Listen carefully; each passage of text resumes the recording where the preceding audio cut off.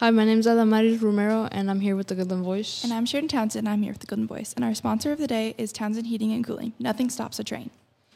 Today is October 21st, 2022, and today we have a special guest, Mr. Leman. Hi, Mr. Leman. How are you? How are you, ladies? We're good. Good. Do you know about any weekend events? We've got a huge weekend this weekend, to be honest with you. It all starts tonight at 5:40. All of our seniors will be recognized for senior night at our high school football game. Not only football, all our cheerleaders, golfers, all of our fall sports, but volleyball actually will be there. Also our band seniors will be recognized as well at 5:40. And then, of course, kickoff at 6 o'clock with Yucatan, which is our final game of the year at home. And then, of course, tomorrow we have regional cross country. There's going to be we're forecasting about 700 people probably out of the golf course to watch two races that begin at 10 o'clock. Whoa. Our girls consist of about 78 runners that will be running the 3.1 miles on our golf course out at Sugar Hills Golf Club. The girls' race starts at 10 o'clock Mountain, and the boys' race will start at 10:35, and we're expecting 103 boys to run that race. So pretty exciting time. And then we also had the privilege of hosting our substate volleyball tournament. It starts tomorrow at 1 o'clock in the Max Jones Fieldhouse. So us and 7 other teams will try to get their way to the state tournament in Hutchinson next week. So our Cowgirls were able to secure the number 1 seed, and we start the day off with Scott City, and then we'll see where everything falls after that. So we're excited about it. Tired, but excited. Do you have any other activities, or is it mostly just the sports this week?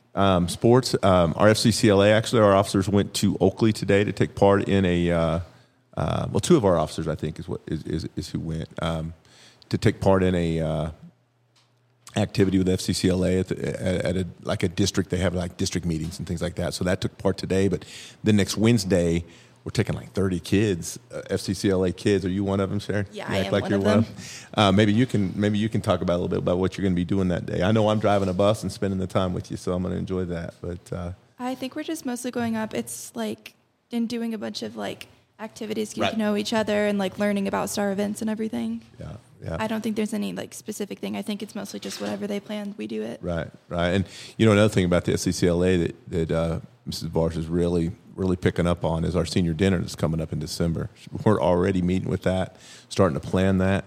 Our kids are going to be doing so much more as far as involvement with that dinner, with the pies and We're deciding. pies, making the apple salad. I guess it used to be a tradition. That was before I came here, but some apple salad that is a very famous recipe that used to be in the senior dinner that you guys are all picking up the pace and getting that done. So we appreciate that. Yeah, her culinary class is making the dessert.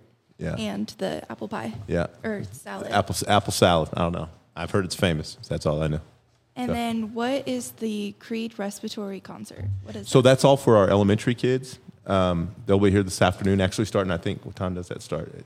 In our auditorium this afternoon. So all of our elementary kids from west and north will be here in the auditorium at the high school building to take part of that. It's 3 or 4 actors that come in and do a little bit of an educational play and talk about some life skills and things like that. So they haven't been able to do it because of COVID. They're a national deal, so there's 3 or 4 crews that'll travel around the United States, and a lot of people won't allow them in yet because of the COVID situation. But they're starting to be able to be everywhere, so it's worthwhile financially for them to come do it. So Yes, well, but we haven't had them in, I think, 3 years. Wow, that's a really long time. Yeah. Well, thank you so much for joining us You today. bet. Thanks for having me, and go Cowboys and go Cowgirls. Thank you.